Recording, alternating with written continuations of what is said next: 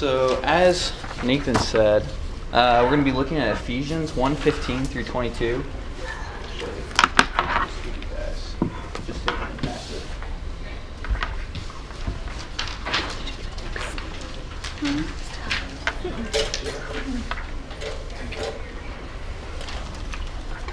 So we're going to be looking at Ephesians 1:15 through 22, and today, if I can just have one takeaway for the class, it's really that we can just have a better understanding of what it means to have Christ as our Lord, and what it means for Christ to be the Lord of our lives. So that's kind of the takeaway I want to get at. And as I was preparing this, I was trying to think of an opening illustration that would really kind of set the stage. And actually yesterday, in the middle of doing some Hebrew translation, I was watching the show Survivor Man. I'm not sure if any of you have seen it. It's kind of like the Bear Grylls of a man kind of simulates if you were stranded in the wilderness and left with basically nothing, how you'd survive. And so for this episode of Survivor Man, he had a crew who took him out into the middle of the sea. I think this was near kind of the Caribbean, and they had an emergency life raft, one of those inflatables, and they just stuck him on it for 7 days and basically said survive. And it's really interesting because in the middle of these 7 days, he actually hits kind of a freak storm in the middle of the night, and it's getting so dangerous that, you know, they think that he could likely just get swallowed up by the storm in the middle of the night. And as a result, his crew, who is several miles off, has to come in and rescue him. And it's in the middle of the night. And the ship is, you know, going through basically the pitch black, the pouring rain. You can barely see. And the only thing that led them to the rescue of this guy was he had a beacon that was a flashing beacon that produced this huge, basically bright light. And that's what eventually led to his rescue, which is just crazy that he was kind of simulating that, and then it really happened. But what this made me think of is that when Christ is not our Lord, we are like that man on that life raft, stranded in the middle of this pitch black storm, lost in the darkness, just kind of wandering without hope of a rescue. But what Christ as our Lord does for us is it provides that light, provides that ability for rescue. And without Christ as our Lord, like I said before, we're just kind of wandering, without purpose, without hope of rescue, just lost. And so with that in mind, let's read Ephesians 1:15 through 22. If you have your Bibles, you can open it up, and if not, I just put it on there for you. So would someone like to read that for us?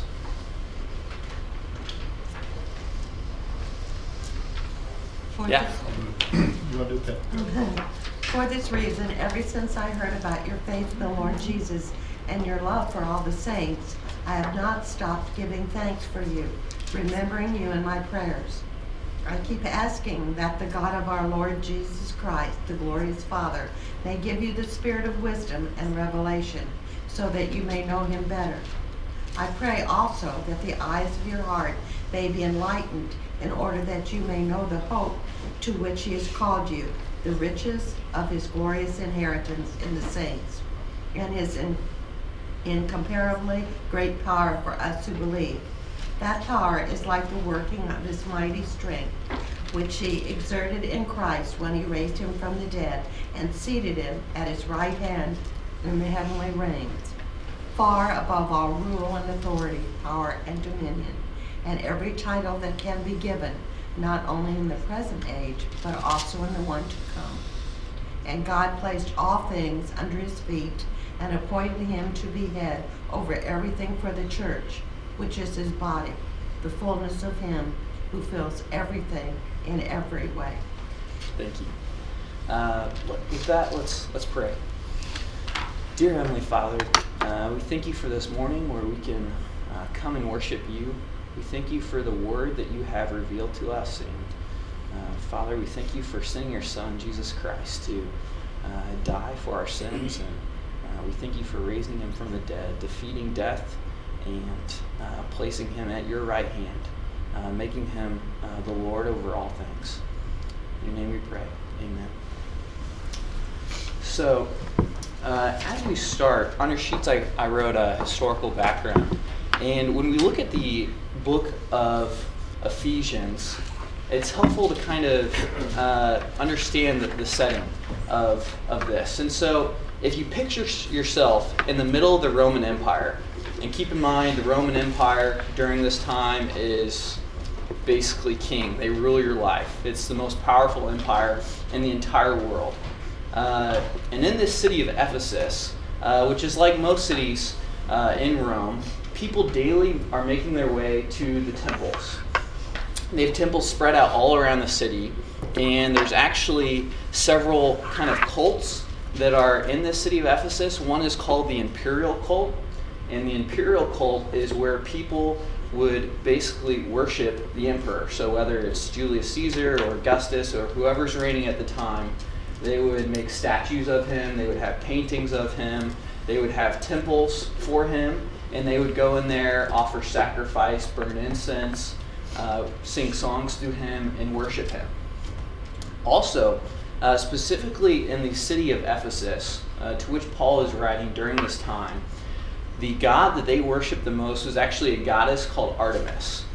And throughout the entire the city, they made their money off of selling statues of Artemis. They also had created this grand temple of Artemis that was considered one of the 7 wonders of the world at the time because of how basically great and majestic it was. And Artemis is also known because if you've heard of the ancient Spartans, before they would go to battle, they would actually sacrifice to Artemis. So Artemis is this huge deal, and the marketplace was just crawling with silversmiths who would make these statues or silver plates or whatever that would have the inscription of Artemis on it. And we can get a better understanding of this if you flip your Bibles over to Acts chapter 19, starting with verse 23. And if someone wants to read that, Acts chapter 19, verse 23 through 27. About that time there arose no small disturbance concerning the way. For a certain man named Demetrius, a silversmith, who made silver shrines of Artemis, was bringing no little business to the craftsmen. These he gathered together with the workmen of similar trades and said, Men, you know that our prosperity depends upon this business. And you see and hear that not only in Ephesus, but in almost all of Asia, this Paul has persuaded and turned away a considerable number of people, saying that gods made with hands are no gods at all. And not only is there danger that this trade of ours fall into disrepute, but also that the temple of the great goddess Artemis be regarded as worthless, and that she whom all Asia and the world worship should even be dethroned from her magnificence. Yeah. So, right there, this is describing exactly what Paul was dealing with. He was going around all of Asia preaching the lordship of Christ, and huge numbers of people were throwing aside the gods that they had previously been worshiping and basically singularly devoting themselves to Jesus Christ. And when he comes to Ephesus, this is seriously concerning all of the businessmen in Ephesus because they make their income off of the goddess Artemis. They make their income off of selling shrines and statues of Artemis. And so when Paul comes preaching Christ, it threatens their way of life.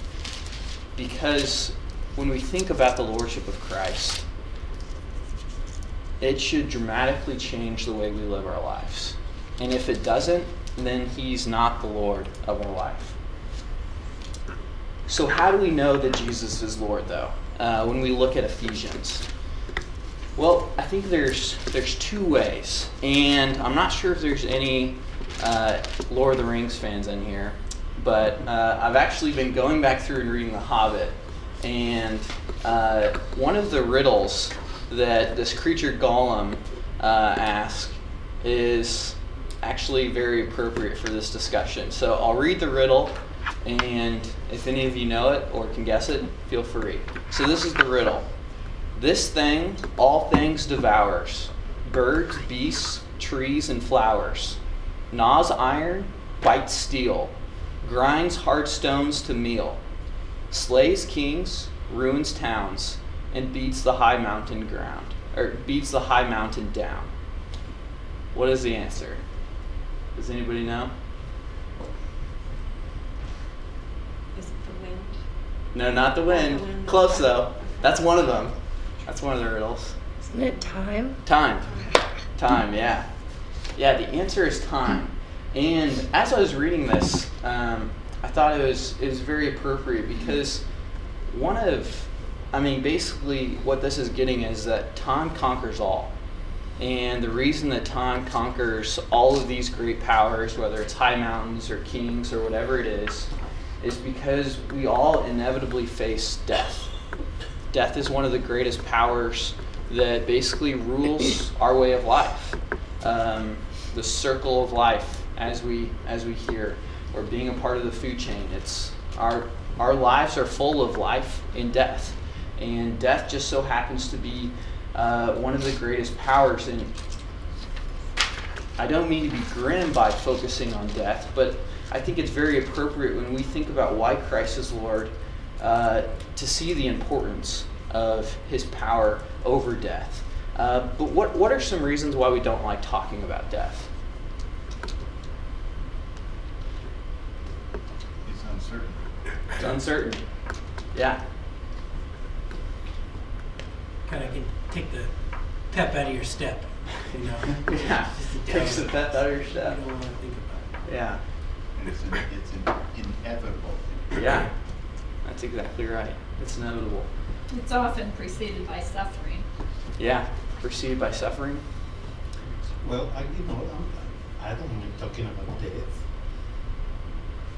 I know what's up ahead. Yeah. It's death. Well, time will also consume. Yeah. Yeah, There's but you don't know eternal what's life. behind you, though. You worry about the ones you're leaving. Yeah. I just don't worry about it. Yeah. No, I mean that's great. And what I'm getting at though is without Christ as our Lord, we have no hope in death. Because death is the greatest power that we know. However, what Christ has proven, and as we see in this passage, is that God can do what we cannot. And that is conquer death. And one of the main ways that we know that Christ is Lord in this passage is by his resurrection. Because he defeated death. And just like you said, Mike, that's why we don't have to worry about death. Because we know what lies ahead. And so if you look at verse 19 in Ephesians chapter 1, it says, "And what is the immeasurable greatness of his power towards us who believe, according to the working of his great might that he worked in Christ when he raised him from the dead and seated him at the right hand in the heavenly places." You see, Jesus' body did not see corruption. God raised Jesus to a new and glorious and immortal state. This is the hope that we have in Christ. This is the hope that we have when we face death, that Jesus is Lord. And a testament to his lordship is that he not only defeated sin and death, but he rose again from the dead, defeating the two powers, sin and death, that ruled over our lives. And so one of the ways that we know that Christ is Lord in our life is that he has defeated sin and death. He has risen from the dead, and now God has placed him at the right hand of his throne, which leads us to the next part of another reason that we know that Christ is Lord is because of his throne. When we read Ephesians, actually I'll have someone read it, Ephesians 20 through 23. Chapter 1, 20 through 23.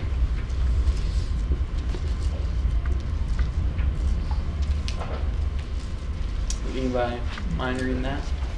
Yeah.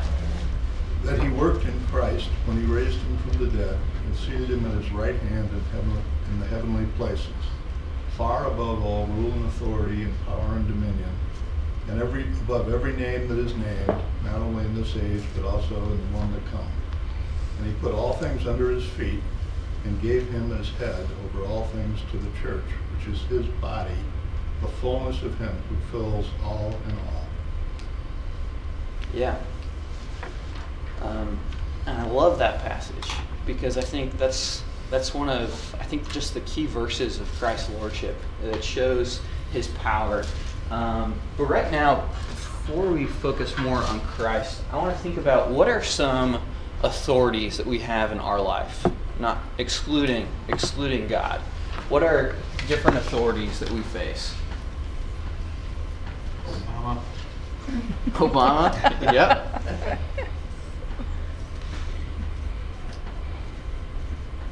Our parents? Parents, yeah. What else? Teachers? Teachers? Yeah. I'm not sure if I'm much of an authority, but other teachers. Nathan. The administration. Administration? The bureaucracy. Yeah. Them, the man. The man. Let's put admin. Whoever those They are. people are that Whoever they are. say no all the time.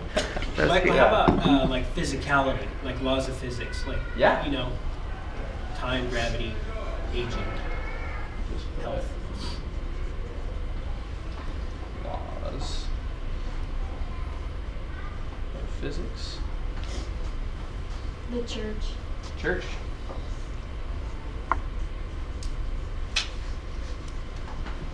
Other authorities that influence or affect our life. Well, people don't like to talk about this, but the Bible does talk about authorities, powers, and dominions as spiritual forces. Yeah. Yeah, definitely. Spiritual forces. What else? They don't always have to be people either.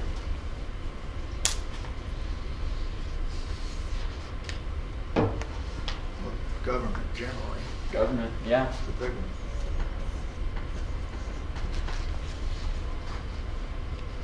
The Bible. The Bible, yeah. I'll put next to that truth. That's an authority. How about like sort of culture, like being politically correct, or Yeah. that would be like similar to the Bible in that first being right or being tolerant or whatever. That's a massive authority. Yeah. Another one is money. It's definitely an authority. Any other ones? Not to think of? What was that? Doctors. Doctors. Not authority Yeah. with you.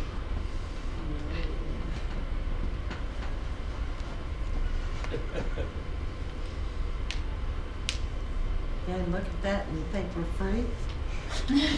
I know. Well, and this is kind of why I wanted to kind of jumpstart our brains and kind of think about what authorities are affecting our life. Because believe it or not, even with asserting that Christ is Lord above all of these things, we all face these different authorities in every sphere of our life. And oftentimes it can be hard to keep Christ above all of these. We often are, this might actually be the biggest one, self. We are pretty good at making ourselves the Lord of our life, and we like controlling our life. We like to think that we can control all aspects, and I learned a valuable lesson when I was a kid about that I don't control everything just because I want it to happen. It was in the middle of the summer, and my mom was having us clean out the garage, which really meant that me and my brother were playing with whatever was getting dumped out of the garage. And one thing that was dumped out was a sled. And remember, it's the middle of the summer in July, and my little brother, who's probably 6 at the time, is trying to scoot down the driveway and the sled, of course, going nowhere because laws of friction, laws of physics. And I said, Matthew, get out of there. I was like, really, if you want to go down there, you just have to run and jump. And so I took off running and jumped on the sled, and of course the sled skids maybe an inch, and I go flying off, and I actually take off all the skin on my knuckles. And my parents are watching and just start cracking up laughing. And but that was a good reminder that while I think that I can control things, there are things that are above my power. But when we think about this, on a more serious note, we try to control every aspect of our life down to the T. Every morning when we wake up, most of the time our first thoughts are what I have to do today. Or, I want to be in charge of what I do. I want to be in charge of how people treat me. I want to be in charge of what I eat, how I talk, how I dress, how I spend my money, how I spend my time. I mean, you name it. That is essentially the way we act as the Lord of our lives. And oftentimes, especially as Americans, we try to rebel against any other authority that tries to assert itself other than ourselves, which leaves very little room for Christ. Which I put a quote on your sheets by A.W. Tozer, and the quote says, "What comes into our minds when we think about God is often the most important thing about us." What does that mean?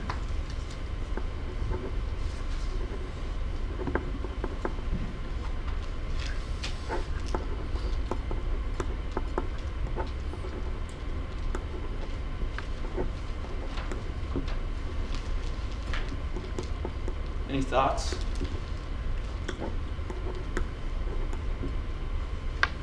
I think that's a self-revelation. What you think? What place God takes in your life? Yeah. Yeah. Any other thoughts or additions to that? It's almost like one of those, probably if in business or whatever, you take personality tests and, are you a D or a C or a, the 5-letter ones and the 4-letter ones. But this almost, if you can find this out about somebody, then you know a lot about them. Yeah. And it's it's interesting. It's interesting to ask yourself that.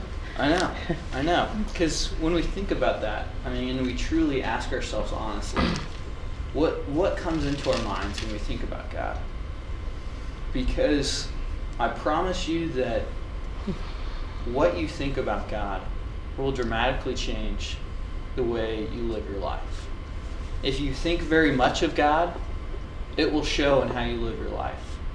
If you think very little of God, that will also show how you live your life. And I think one of the most important things of when we think about the Lordship of Christ is, it's truth, it's fact that Christ is the Lord over all things. There's nothing that can change that. That's truth. But the thing is, oftentimes we live neglecting that truth, or we live thinking very little of that truth. And when we think very little of that truth, we live very little like that truth is real.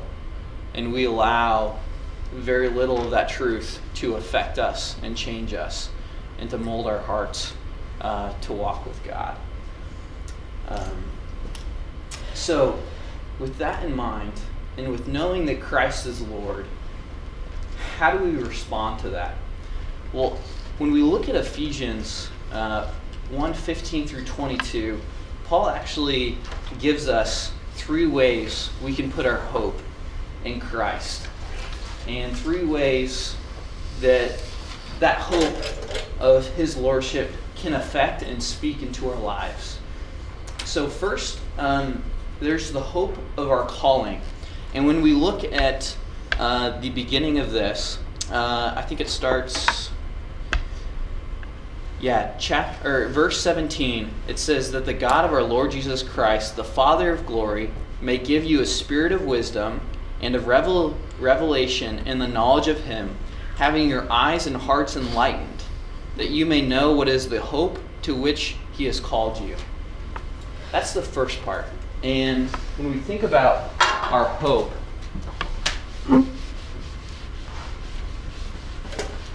Paul actually provides some really interesting sequential thoughts about hope. And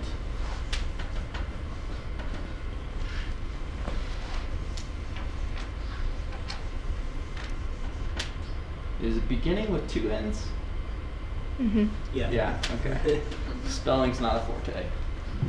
So, the beginning of our hope is our call.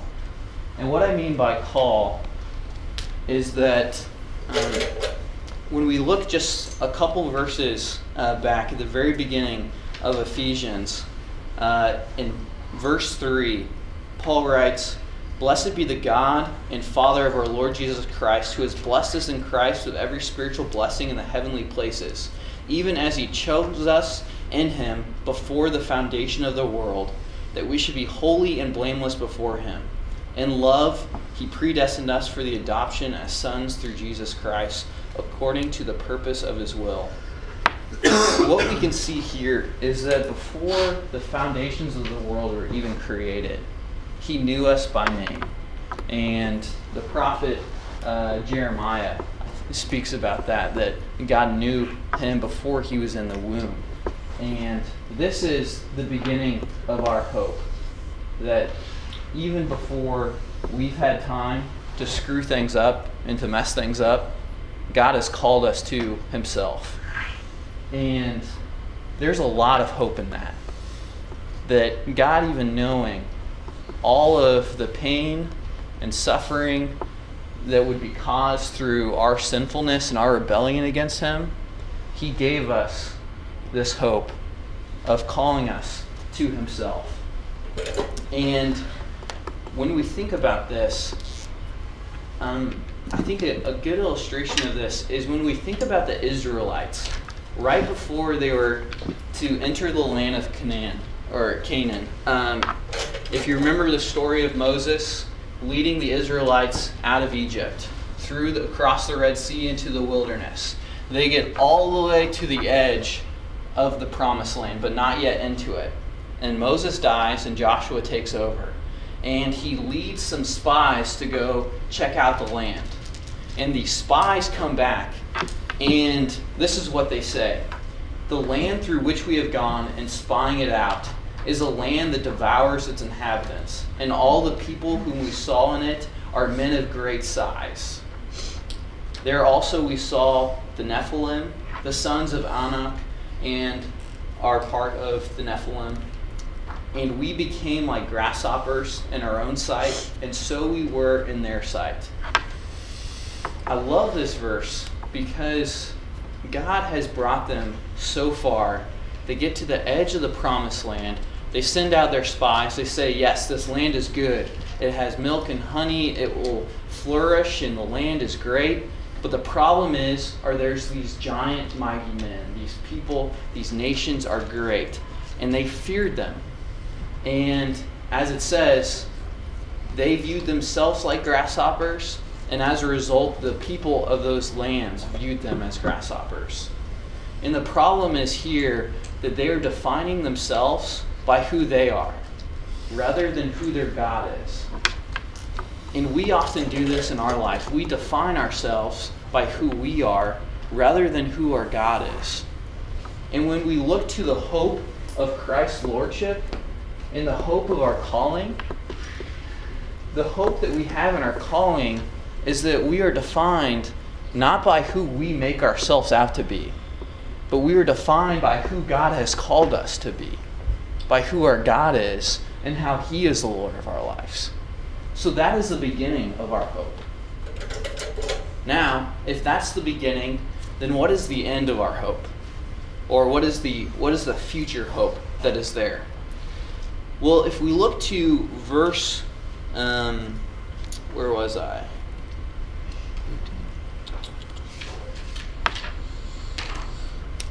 Yeah.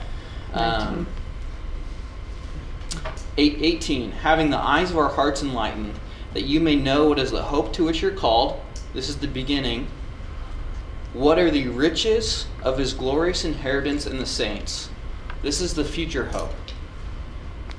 The riches of God's glorious inheritance in the saints. This is interesting. It doesn't say that, it's not talking about our inheritance. It's talking about God's glorious inheritance in the saints. God's inheritance is the saints. God's inheritance is us. Sanctifying us into holy saints, into his people. That is what he is going to inherit in the future, or the end. So, our future hope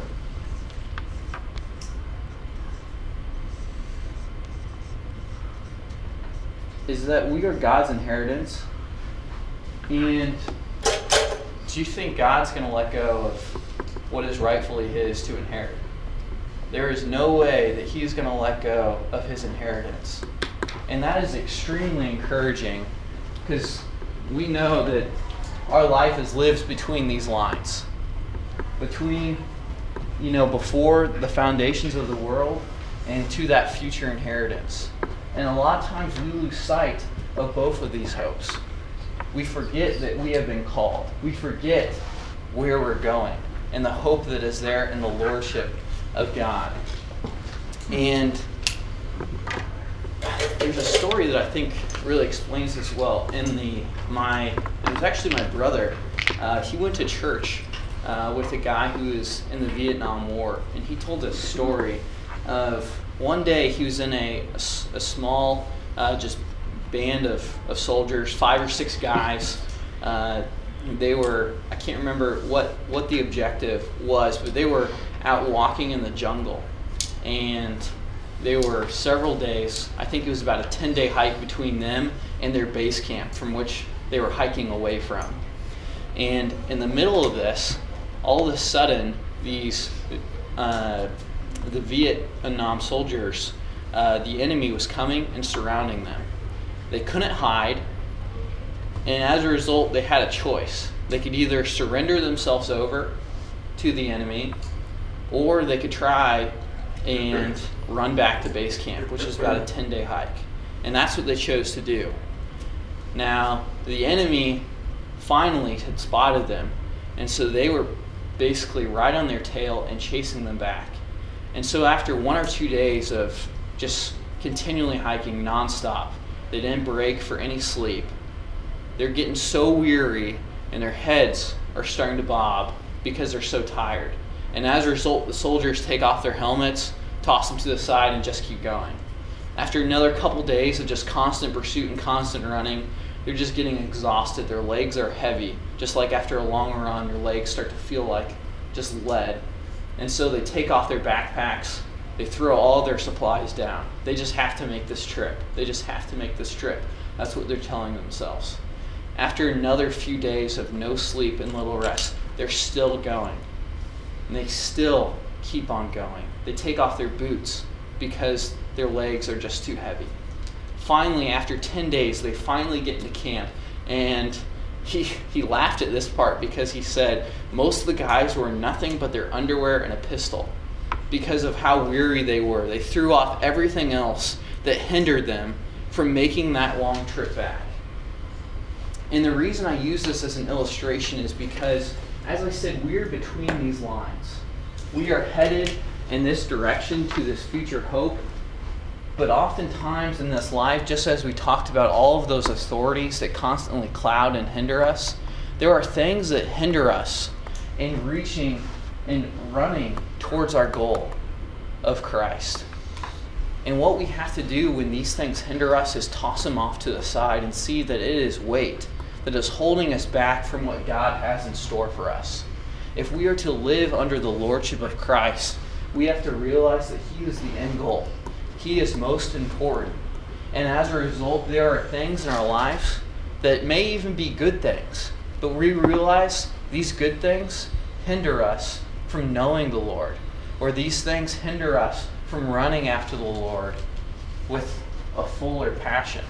I mean, I realized in college that I wasted a ton of time playing video games. That was just something me and my roommates loved to do. But I realized that hindered me from better running and pursuing after the Lord. I started spending my time reading. I started spending that extra free time praying. I started using that extra spend time reading my Bible. And I think what we have to see is, I'm not saying that it's bad to leisure. We should all take time and relax and leisure. We have to see that there are choices that we have to make in life. And oftentimes we have to realize and prioritize our life to see what is most important. Is it most important that I excel in my job to the fullest capability, or is it most important that I am being a godly husband, or a godly wife, or a godly father, or a godly mother, or whatever it may be? Now, we've looked and we've seen the beginning of our hope, our future hope. However, the million-dollar question is, how do we get from there to there? That is the hardest thing. But Paul does not leave us without an answer. He says in I'll just start with verse 18, having the eyes of your hearts enlightened, that you may know what is the hope to which he has called you, what are the riches of his glorious inheritance in the saints, and what is the immeasurable greatness of his power towards us who believe, according to the working of his great might that he worked in Christ, when he raised him from the dead and seated him at the right hand. And what we see here is that we have the beginning, the future, and the means to that hope. And the means to that hope is exactly that in verse 19. It is the immeasurable greatness of his power towards us who believe. Paul desires that believers will know the great power of Christ, that it is an immeasurable greatness. And it is that power that has the ability to get us from the beginning to the future. It is the power of the gospel that has the ability to take wretched sinners like myself and work in my life in mighty ways. He knows us better than anyone else, inside and out. He knows our flaws. He knows what we're good at. He knows what we're bad at. But he loves us so much that he has not only claimed us as his own, but he died and rose again and sent us his Holy Spirit so that he could powerfully transform us into his children. I know we can all, when we look at our own life and see how the gospel has worked, see how God has sanctified us, see the sin that God has ripped out from our heart, and see the new hope that he's put in there, and see the new godly desires that he's put in there. I mean, by the grace of God, I can love God. By the grace of God, I can want God. Because before, in my sinfulness, I did not want God. I wanted only to please myself. But that is the power of the gospel to transform our lives. This is the power that we have in Christ's lordship. And this is the power, though, that we daily forget that we have in our life. How many days do we live with the power of the gospel transforming our lives in mighty ways? And that's why I brought up that quote by A.W. Tozer of oftentimes the most important thing about us is the way we think about God. Because when we think of Christ as our Lord, we allow his gospel to work in mighty ways in our life. Michael? Yeah. You go first. So I'm just curious, so I agree we're like betwixt and between. And And if I look backward, I see like God has done these powerful things. But if I'm wrestling with sin, or I'm in the middle of a problem, or I'm in the middle of something I can't figure out, how does that power get activated, experienced, or how do you sort of pierce through that darkness in your own life, or you go through a hard season or something? I'm curious about y'all's opinion about how you've seen that work, or maybe not work. But I mean, there's the answer. I'm trying to get really like down to brass tacks. Yeah. If you're going through something, or if you just feel like I'm not good enough, or I just can't see that power right now in my life. That's my question. I guess that's related to what I had in mind. I can think of two passages in there. There's more than that. Two passages that speak about hope in our lives. One of them was when Paul was before Agrippa. Yeah. And he says, I stand on trial here because of the hope that is in me about the promises that God made to our fathers. So there's the hope. But the hope demands, I think, action on our part. The other part that I'm thinking of is the passage that talks about the race that is before us, Yeah. throwing away everything that hinders us Mm-hmm. and everything that besets you for the prize that is up ahead. And again, God is the one that is working in us, but we have a response to make to God's work in us. Yeah. That is really, we have to be active in it. I know that God's will be done, but that I have to work towards that will. Yeah. Well, that's one of the things I was thinking about. You can accept Christ, and it's easy in your daily doings to fall into old habits, or simply just be lazy, or not feel like dealing with the problem. And you know if you're praying or studying that you're going to have to deal with this problem, because that's what's next on God's agenda for you. And so, and I'm just speaking personally, I have, been like, okay, well, I'm not going to do my study. I'm not going to join a study this semester or whatever. And I can feel myself sliding. Yeah. And then God's there. It has to be me that says, okay, I don't feel like dealing with this. I don't feel like having a relationship with God right now, but I'm just going to do it because I know that 6 months from now or 2 months from now, I'll want it again. But there's times when you're just like, when you have a friend that knows what's best for you, and you're like, no, get out of my business. I mean, am I the only person that feels that way sometimes? It's like, I don't want you in my business. I got this, like my kids. I got this, Mom. And it's like, no, okay. Yeah. He's 19. He's got it all. But I guess that we're like that 19-year-old, I got this. Mm-hmm. So Yeah. you just gotta trust and just do it, and then you'll see him again. You'll see God again. Yeah. So. That's good. Anybody else? Well, I think it's not always good to look back, but sometimes when they're in the middle of a situation, if you look back and see how God had been faithful and has carried you through, that gives you the courage and the hope to persevere in the situation you're in now. Yeah. Mm-hmm. Yeah, and I'm thinking about probably the biggest thing that Cameron and I went through marriage-wise was just a period of unemployment, and we had to live in someone else's house and all that. And I look at that act of God's power and deliverance, and it didn't have I guess there's some times where you demonstrate your hope by action, and I guess we were so like we could not do any more action. I couldn't get a job, and it just couldn't. And I just didn't even have a great.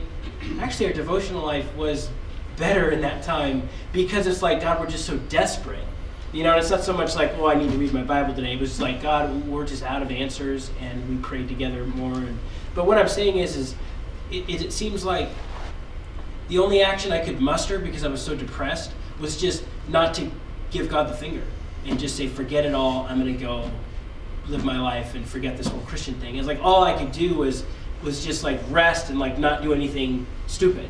Just like, I'm just going to float in space, and like I needed grace just to do that and not do something aggressive, or you know what I mean? And so it's almost like there's this time where hope allows you just to hang on, because it's God's work of deliverance. And it's like, well, we do believe he's faithful. I mean, I don't know if you want to speak, I don't know if I'm just talking about that in an articulate way, because we just went through it like a year and a half ago, so.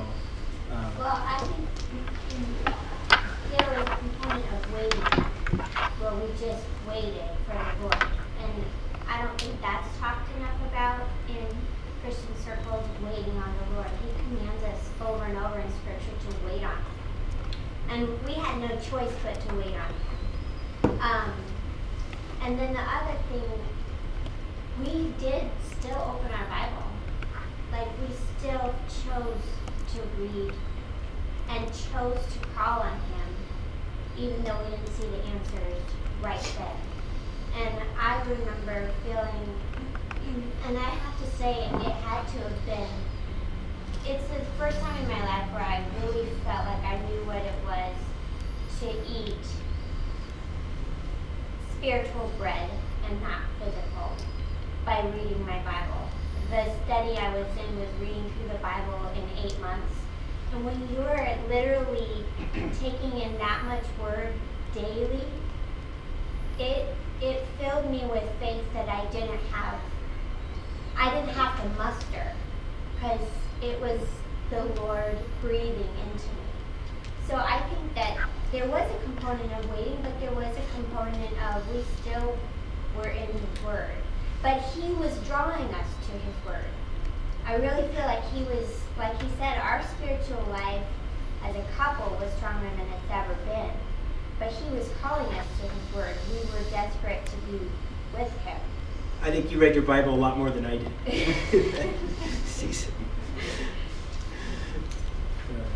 Yeah, and this is hard because there's kind of two ends that we tend to go to, and one is that we either abuse grace and we say, well, God is faithful, he's going to forgive me, so I don't really need to pursue or follow after him because he'll forgive me and in the end it'll be all good.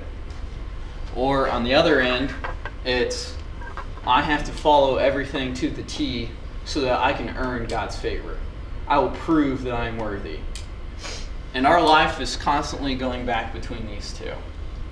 However, scripturally, when we look at kind of what it means to be in a relationship with God, what it means to follow faithfully with God, it always, and this is something that I always talk about with Lacey, and she probably gets tired of hearing this, but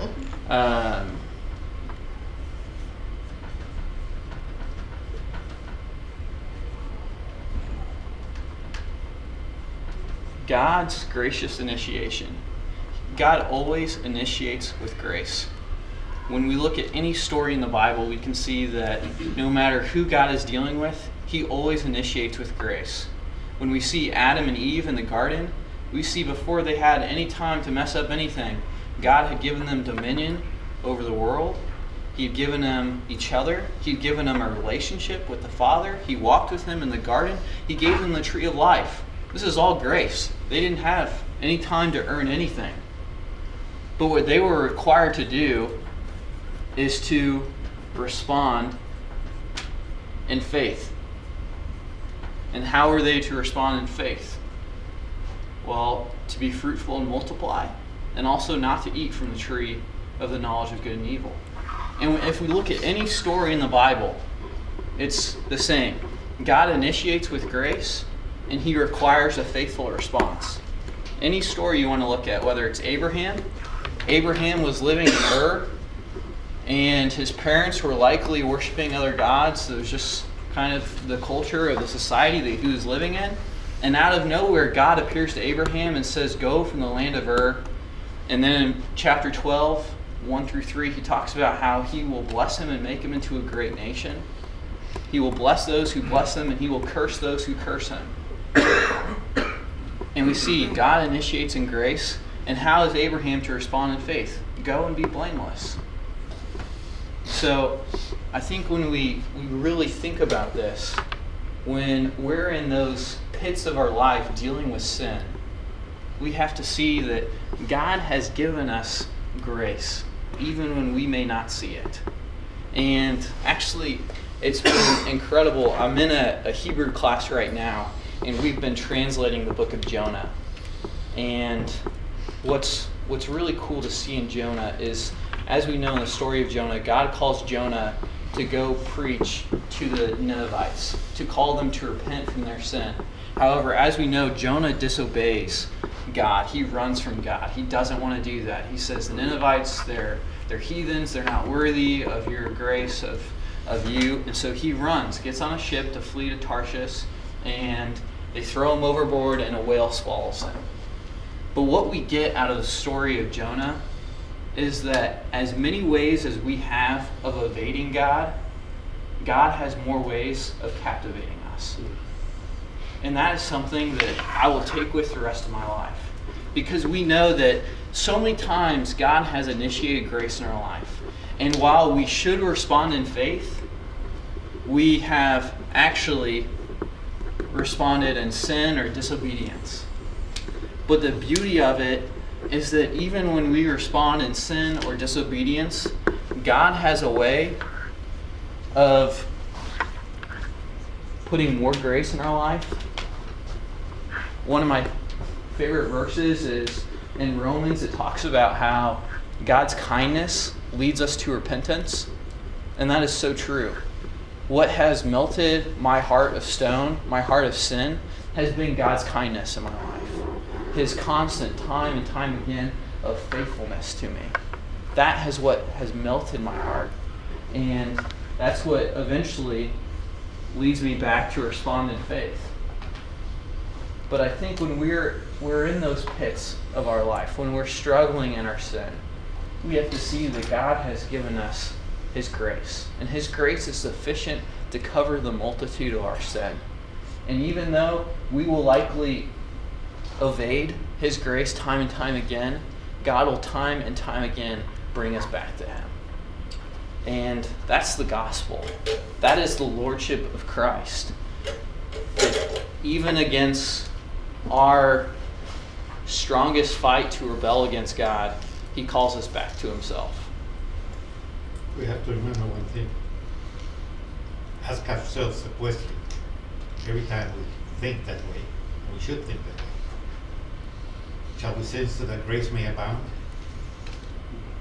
Yeah. There's a danger. Yeah, there is a real danger in that abuse of grace. Yeah. Any other thoughts before we close?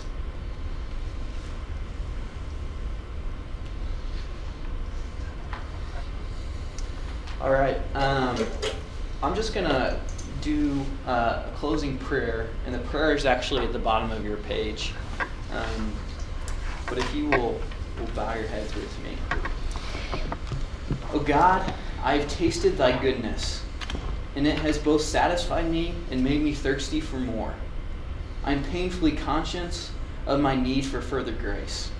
I am ashamed of my lack of desire, O God, the triune God. I want to want thee. I long to be filled with longing. I thirst to be made more thirsty still. Show me thy glory, I pray thee, so that I may know thee indeed. Begin in mercy a new work of love within me. Say to my soul, rise up, my love, my fair one, come away. Then give me grace to rise and follow thee, up from the misty lowland where I have wandered so long. In your name we pray. Amen. Thank you, everybody.